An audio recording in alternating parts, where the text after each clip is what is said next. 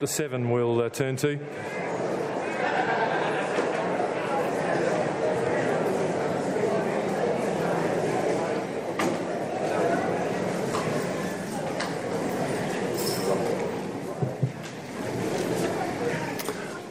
I'd like to share a few thoughts today about God's choosing. In people's school days, they probably remember times where a team is being picked and the best players often get picked first, and if you're left at the end of the row, it's not an enjoyable moment to find out that you weren't sort of maybe necessary for the team. In the business world, when your interview happens and you find out you didn't get the job, there was probably somebody else that was more qualified, and so it goes on in life, that we know that there is it's a competitive world, and maybe in the world's eyes we don't always end up at the top of the pile. But in God's choosing, it's quite different. And I'd like to have a little bit of a look at a few scriptures that and go through a few actually, if we can move along, to paint a bit of a picture. So if we start in Deuteronomy chapter 7 and in verse 7. The Lord did not set his love upon you, nor choose you, because you were more in number than any people. For you were the fewest of all people. But because the Lord loved you, and because he would keep the oath which he had sworn unto your fathers, has the Lord brought you out with a mighty hand and redeemed you out of the house of bondmen from the hand of Pharaoh, king of Egypt. Now God could have decided when he was going to start to work in the world that I'll pick Egypt because that is an amazing nation. And what I could do with Egypt if I used all of their talent and all of their power that they have established, I could really do something with these people. But that's not what he chose. And it says here he actually did quite the opposite. And he took a people that were descended from Abraham because he loved Abraham, because Abraham was a man different to others. He was a man who heard God's calling, as we were hearing before. He heard the voice of the Lord, and he moved away from quite an establishment in the city of Ur, and he just went where God led him. And God loved him because this man heard the calling of God.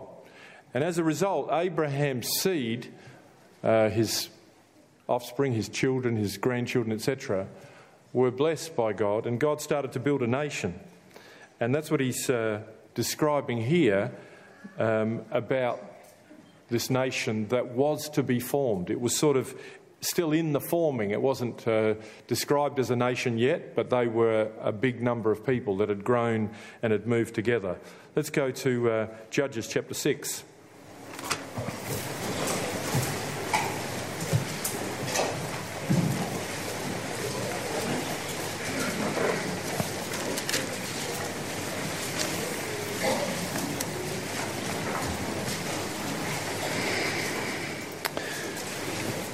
The period of time we've moved along to here is where God's chosen little group of people has become quite flourishing, and they've gone away from Egypt where they were captive, and they've gone on a long journey that took 40 years, and eventually they've landed in what was called the Promised Land. And while they're here, they haven't really set up again as a nation yet. They are a people, they're a group of tribes.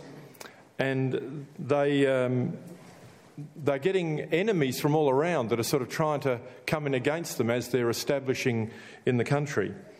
And this is a particularly difficult time where the enemies are sort of getting on top of them. And in verse 11, and there came an angel of the Lord and sat under an oak which was in Ophrah, as opposed to Oprah, that pertained unto Joash the Abiezrite, and his son Gideon threshed wheat by the winepress to hide it from the Midianites.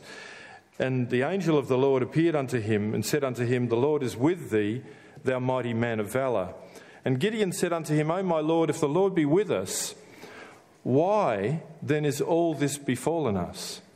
And where be all the miracles which our fathers told us of, saying, did not the Lord bring us up from Egypt? And now the Lord has forsaken us and delivered us into the hands of the Midianites. So he knew the history, going right back to Moses coming out of Egypt. He knew the history right back to Abraham, I'm sure. And he says, all these things that I grew up with that were miraculous, why aren't they happening in my life and in our lives right now? And in verse 14, and the Lord looked upon him and said, go in this thy might, and thou shalt save Israel from the hand of the Midianites. Have not I sent thee?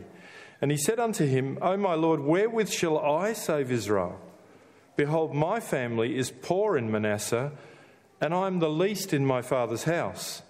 And the Lord said unto him, surely I will be with thee, and thou shalt smite the Midianites as one man. And he said unto him, if now I have found grace in thy sight, then show me a sign. And the story goes on. So here you've got a man who, in his heart, desires a good thing. But his background in his own immediate family is one where he's sort of thinking, well, our family's not a standout family. We haven't got much, and I'm not a standout in my family. Why would you pick me? And yet God says to him, I will be with you, and you will do this. And so he takes this man who's quite lacking in confidence in his own ability or experience or training, and he takes this man and decides, I'm going to make it look like it can only be the hand of God, nothing else. And so when Gideon goes, the people rally behind him, and he has an army of 32,000 that assemble. And God says, I don't want all those. I only want 300 because I want this to be my hand. And it's a marvellous story, good for bedtime reading. We've got children in here at the moment. Maybe it's one you can read with Mum and Dad tonight. And there's a fantastic story here of how 300 defeat an army. And it is a great read. Let's go to back to Deuteronomy chapter 23.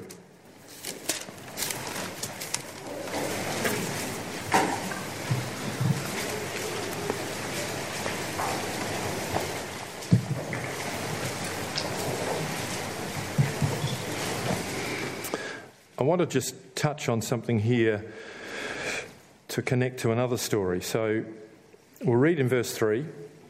I'm just trying to wear your new Bibles in, if you've got new ones. Verse 3. An Ammonite or a Moabite shall not enter into the congregation of the Lord, even to their 10th generation shall they not enter into the congregation of the Lord forever, during that time.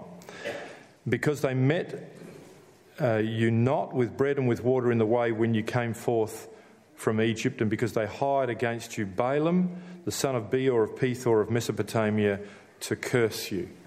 So this is a little thing that happened as they were escaping Egypt and on the way to the promised land, that these people were not at all helpful. In fact, they were trouble to Israel, and God said, I'm going to remember this about these people, about these Ammonites and these Moabites, these two nations. So now let's go to the book of Ruth.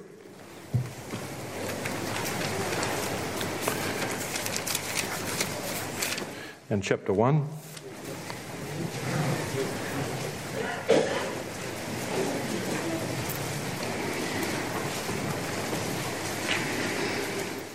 And we're still in this period before they are a nation. And so Ruth is after Judges. In verse 1, now it came to pass in the days when the judges ruled that there was a famine in the land, and a certain man of Bethlehem, Judah, went to sojourn in the country of Moab, the place where God had said, I've had enough of them. And it would have been stuck in their minds that for 10 generations, people would have thought that's forever. And maybe that nation would have always been typecast as we will never have anything to do with them and they will never get any blessing from God. Even 11 or 12 generations down the track, it would have been well set in place. But in a time of difficulty, we find this family goes there. And they, the two sons marry local ladies. They marry ladies who are Moabites. And eventually the two sons die. And so the lady and the father dies. So the lady is left by herself thinking, what am I going to do? I'm going to go back to Israel. And the two daughters-in-law have to decide what they're going to do because they've lost their husbands. And one of them, we hear a bit of an appeal from her here. We'll start in verse 14. And they lifted up their voice and wept again. And Orpah, one of the daughters-in-law, kissed her mother-in-law. But Ruth, the other one, clave to her. And she said, Behold, thy sister-in-law is gone back to her people and to her gods. Return thou after thy sister-in-law. And Ruth said, Entreat me not to leave thee or to return from following after thee. For whither thou goest I will go, and where thou lodgest I will lodge. Thy people shall be my people, and thy God my God. Where thou diest will I die, and there will I be buried. The Lord do so to me, and more also, if aught but death part thee and me. And when she saw that she was steadfastly minded to go with her, then she left speaking unto her. And again, this is a great bedtime story. It's not very long, about 4 chapters, 3 or 4 chapters. And we find that this lady Ruth, that's come from the Moabites, that all had bad history with the Lord, nevertheless, God says, I will choose this one lady out of that group who's different to the others. And I will use her, I'll bring her in amongst my people, and she becomes in the line of King David, who comes from her later, and Jesus eventually. So the grace of God to show mercy here after there'd been rejection, and now to say, I will bring this person in, I will choose this person. Let's go to 1 Samuel chapter 22.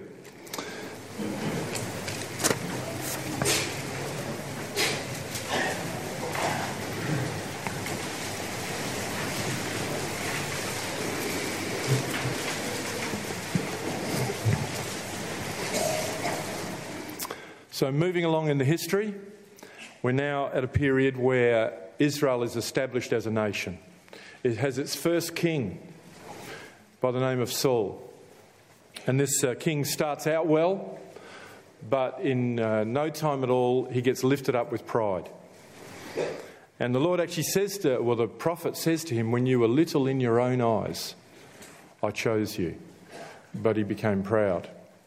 And he became very angry at a young man, David, who was a hero of the people because he slew Goliath. And the king decided one day to grab a javelin and throw it at David. And David realised that his days were numbered and that he wasn't popular with the king. And he took off. And so we pick it up here in chapter 22, verse 1. David therefore departed thence and escaped to the cave Adullam. And when his brethren and all his father's house heard it, they went down thither to him. So family members all went down to support him. And in verse 2, and everyone that was in distress, and everyone that was in debt, and everyone that was discontented, gathered themselves unto him, and he became a captain over them, and there were with him about 400 men. Now David wasn't the only one that was struggling in the nation. He wasn't the only one that perhaps was suffering as to what was going on in the kingdom. And he drew others to him because of the position that he was in. And you read of them here, of those in real need, of people in distress, people in debt, and people who are discontented or unhappy. This group of people, and you could imagine that he could have had a whole lot of people there that were just, first off, sitting down, having a good grizzle together, maybe, and or they just found it was a moment to sort of encourage each other and say, we want to fight on in our lives. We want to have hope in our lives. We don't want to be dragged down by the circumstances that have hit us. And it ended up that there was blessing to this group. And we find that that the message that God had even at this time was that even though the nation was out of sorts, that God still saw the individuals. And the nation was running into trouble because of its king. And yet God was prepared to find David and to look after him in this particular time. Let's go to Psalm 34.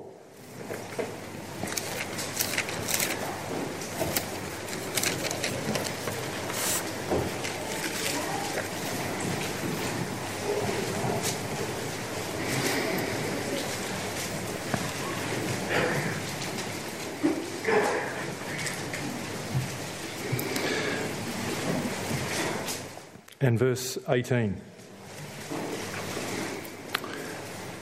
The Lord is nigh unto them that are of a broken spirit, and saveth such as be of a contrite spirit.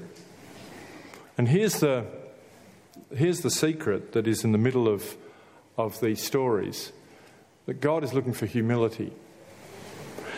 And sometimes it takes us to be broken to really find humility. You know, when everything's going well, humility may not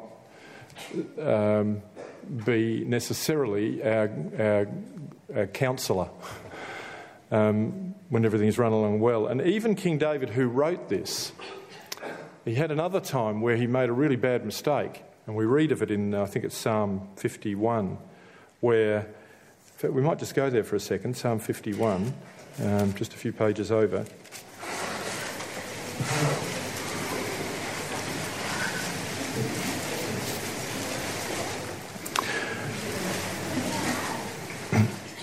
Where he realised his own vulnerability and things went wrong for him. In verse 7 he says, "Purge me with hyssop, and I shall be clean. Wash me, and I shall be whiter than snow. Make me to hear joy and gladness, that the bones which thou hast broken may rejoice." And he's going through a very soul-searching time where he was, in a sense, he had been lifted up too. He'd become king. And then all of a sudden he'd made a mistake, and he realises that his humility is just so vital to him, the thing that he'd lost. And in verse 9 he says, "Hide thy face from my sins and blot out all my iniquities." And he pleads with the Lord here. Please just don't look at that. It is a real soul-searching chapter, this, and we sing a chorus that starts with the next verse, "Create in me a clean heart, O God, and renew a right spirit within me." Take me back to how it started with you and with me. And down in verse 12, "Restore unto me the joy of thy salvation. Uphold me with thy free spirit. Then will I teach transgressors thy ways, and sinners shall be converted unto thee." And so he's just saying, I just want to be back in that position where I feel confident with you again, and that I can say that to other people, that I don't feel that I've got to back off, but that I'll feel good. And in verse 14, "Deliver me from blood guiltiness, O God, thou God of my salvation, and my tongue shall sing aloud of thy righteousness. O Lord, open thou my lips, and my mouth shall show forth thy praise. For thou desirest not sacrifice, else would I give it. Thou delightest not in burnt offerings. The sacrifices of God are a broken spirit, a broken and a contrite heart, O God, thou wilt not despise." And he understands that, and particularly at this time, he's so much reminded it doesn't matter what presents you might bring to God, or what offering you might bring to God, and it's so easy in religion and its whole presentation to think we must bring things to God. We must put on certain presentations for God. And David says, I know what it is. And in the middle of his of his challenge in his own life, he says, I know what it is. It's when I've got a humble, contrite spirit, then all of a sudden I connect. And he became, again, I suppose, small in his own eyes. And God really works with that.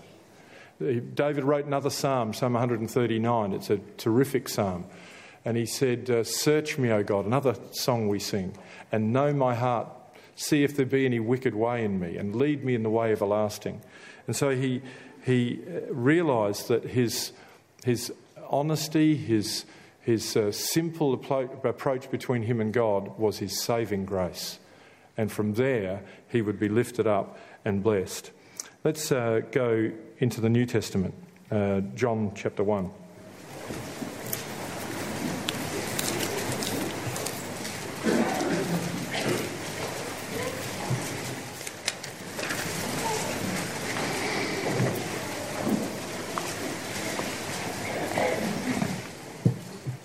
So we come a long way now from the Old Testament. The nation eventually sort of pretty much... I should have gone there first, actually. Isaiah 28, sorry. Let's just go back. Because I was trying to do it a little bit consecutively. Isaiah 28.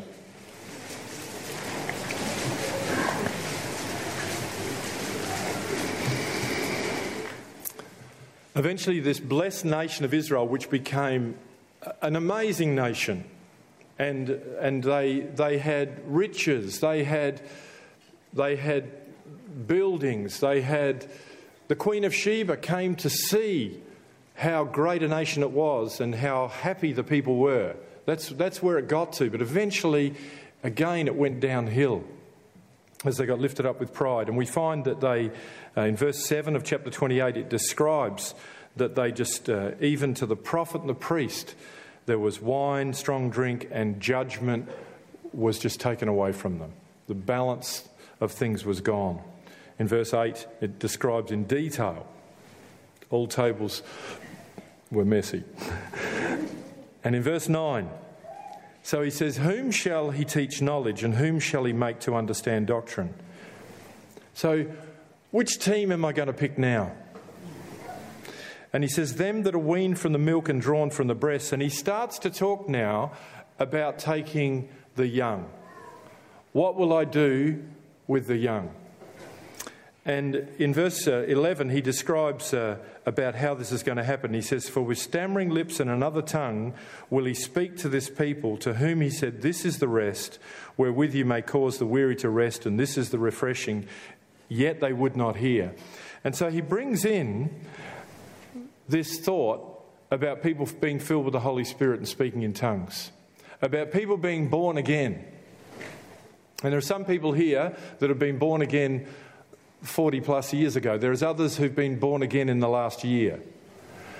And we've come into the family of God by this experience, and all of a sudden God has chosen us, and we might have considered ourselves as the least in our family. Or we might have said, well, my heritage isn't particularly good. You know, I didn't come from a Christian background. And I've got a history of some troubles. And God is inviting us all in, whether we are in debt, whether we are in distress, whether we are discontented. And he's saying, I'm choosing you. And I'm choosing you as born-again people, when I put my spirit in you, to start to mould you and shape you the way that I would have you.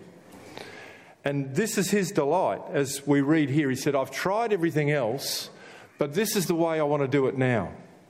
And again, it's a bit like Gideon, that our story will not be because of what we have done. Our story will be because of what he has done. And we will find ourselves with stories that we thought we could only ever read about. And haven't we got that here? Hasn't, right across the room here, who's got a story that is worth writing a book about? We have.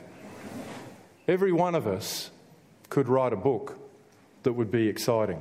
We might not think of ourselves as a writer, but the stories we've got are incredibly unique.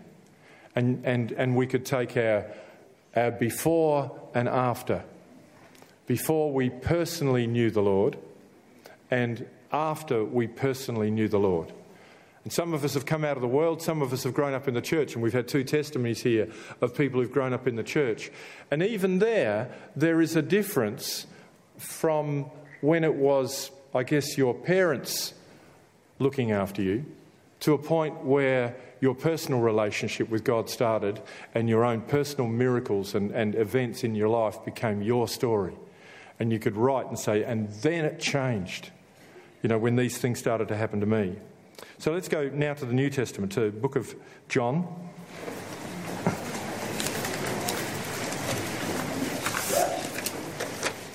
Chapter 1.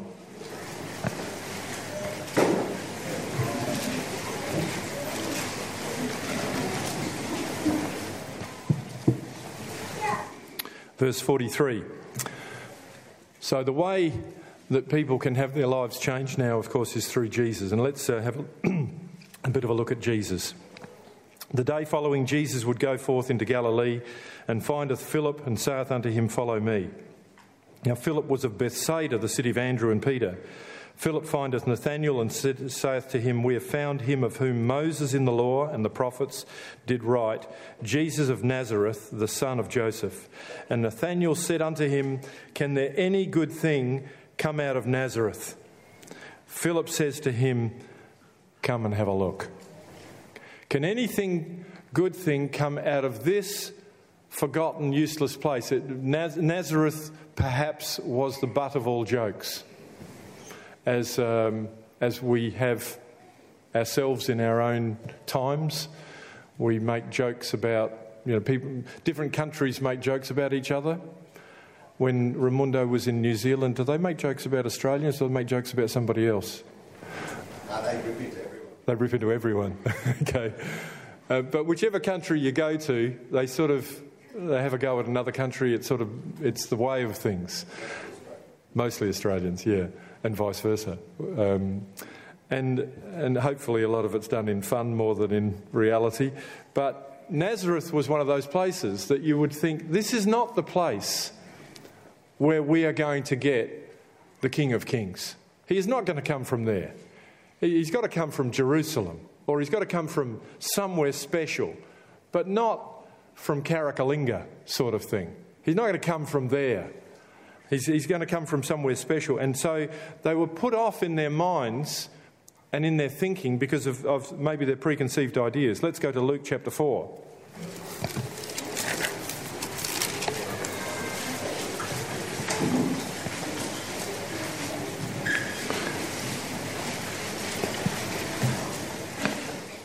In verse 23.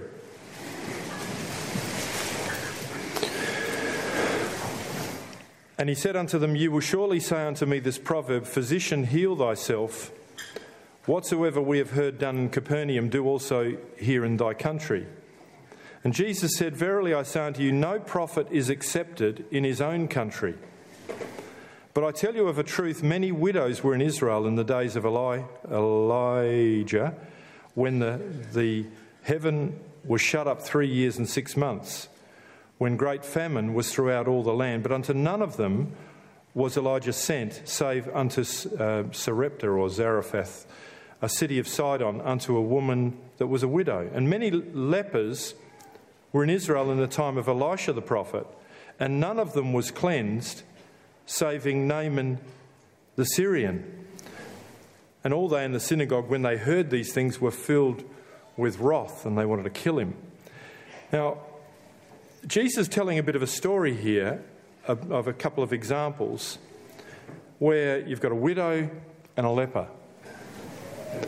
Now, if we talk about the least of people, about who's not going to be chosen, about who perhaps feels they haven't got a lot to offer, that maybe those two positions in life, you might start to think, I haven't got a lot to offer.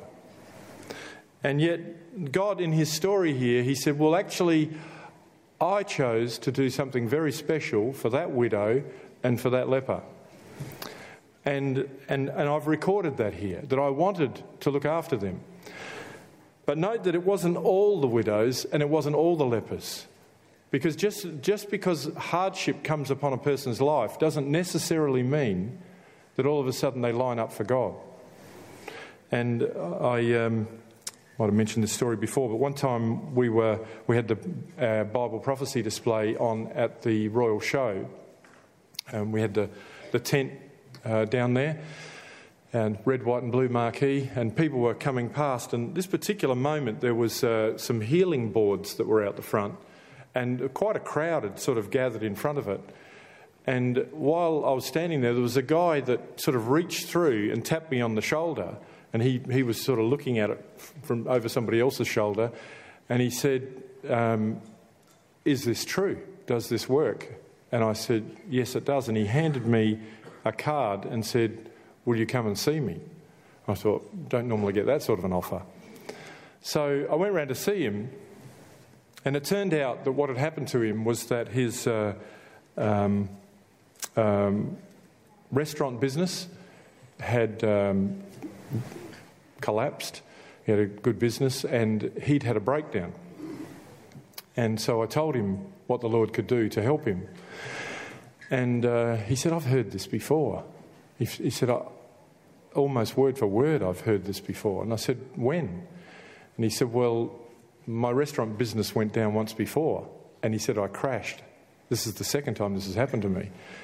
And he said, "That first time," he said, "when I heard those things, I was quite, taken by it." And I said, "What did you do with it?" He said, "I didn't do anything about it." And he said, "I gradually got my business back together." I said, "What are you going to do this time? You're going to get your business back together, or you're going to give God a chance?" I didn't hear from him again. I assume he did it his way.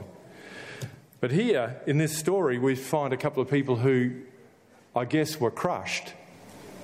And they said, "I need God." And God did an amazing miracle and again, a great story to read, for the widow, and did an amazing story for the leper. Because they were one in a crowd. They were one in a million. And not everybody, we love it that everybody would come to listen to the gospel. But God's looking for the humble and contrite spirit, for the one in a crowd. Let's go to 1 Peter chapter 2.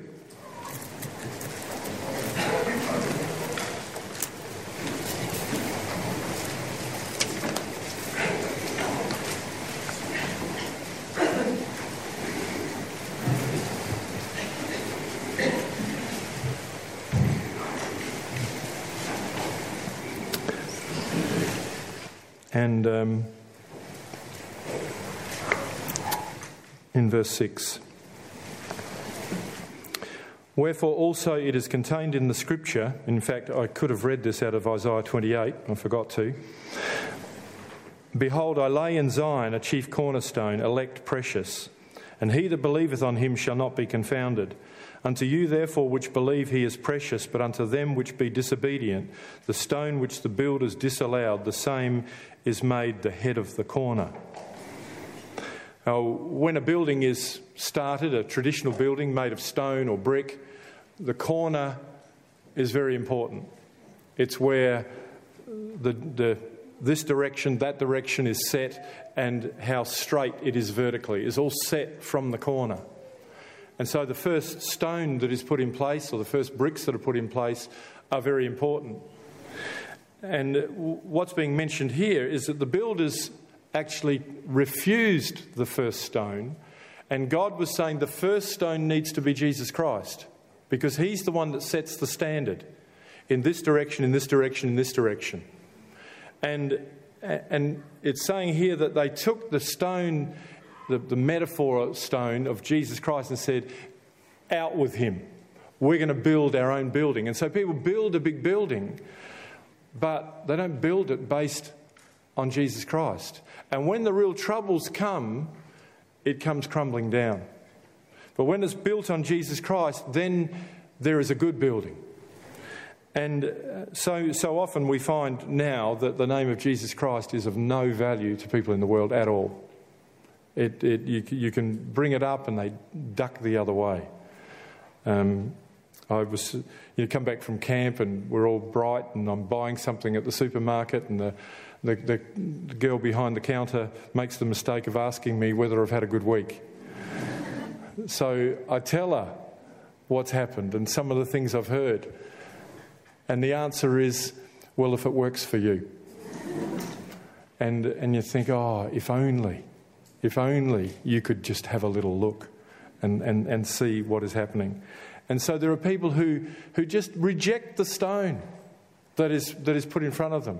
And yet I met another brother at camp from Berry, Max, for those of you who've met him, who was just in the street in Berry, I think, is how the story goes, and he just got invited by one of our sisters to just to come to a meeting. That was it.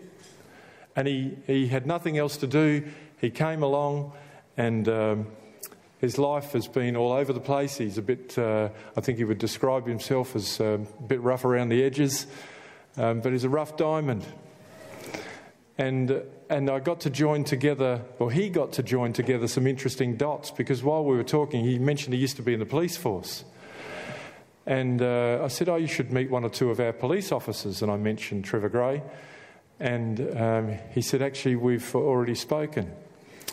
And what had happened, an event many years ago that a friend of his had been involved in a crash with a truck, and he'd gone to hospital, and they all thought he was on his way out, gone, and there was a lot of tears.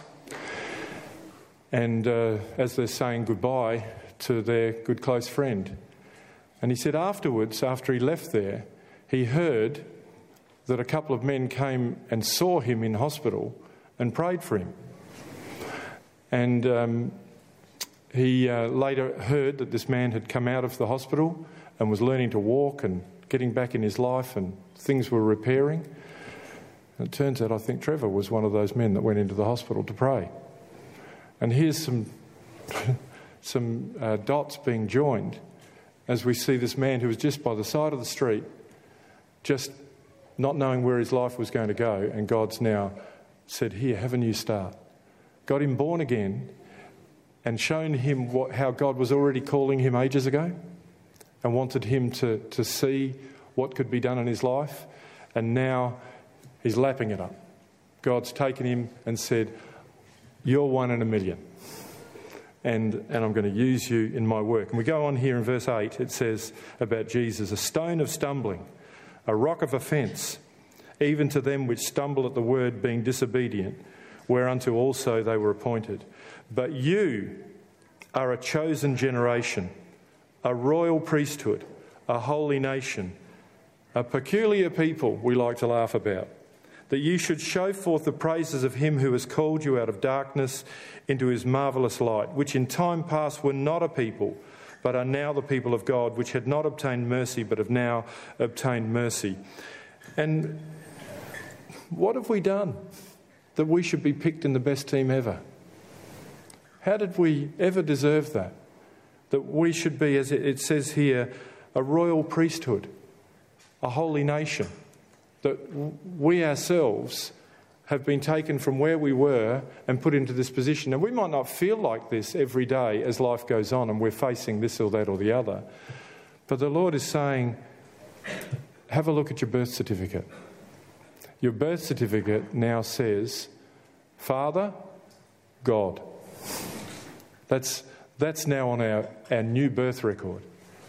And he has now taken us and brought us into his family and said, I'm going to do things in your life which you could never have even imagined. Let's go to Matthew 13, just look at something to wind down on.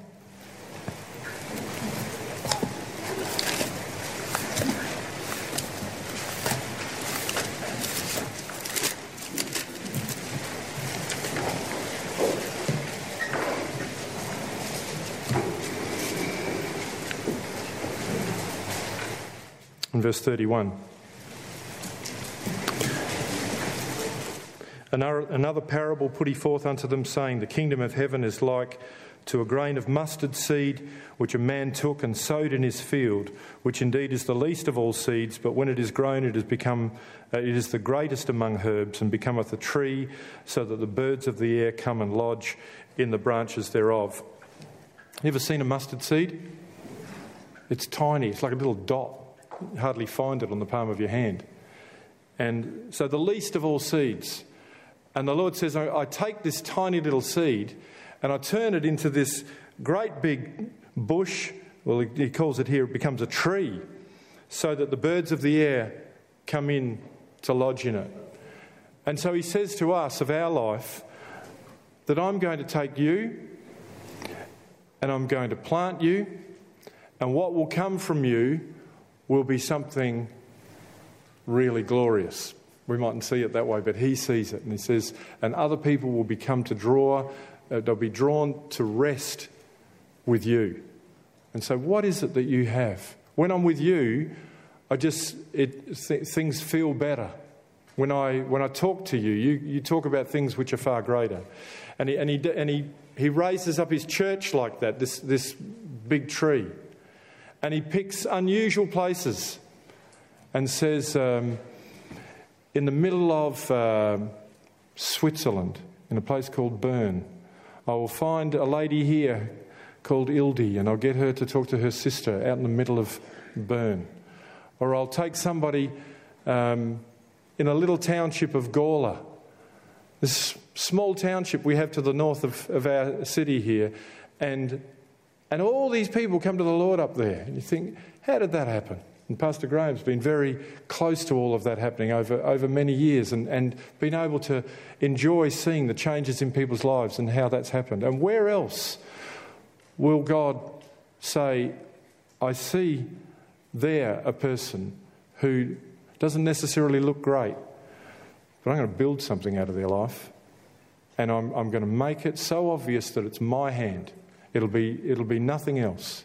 And I will go to countries like Papua New Guinea that maybe people are thinking, oh, where's that? And I am going to do something that's going to blow their minds.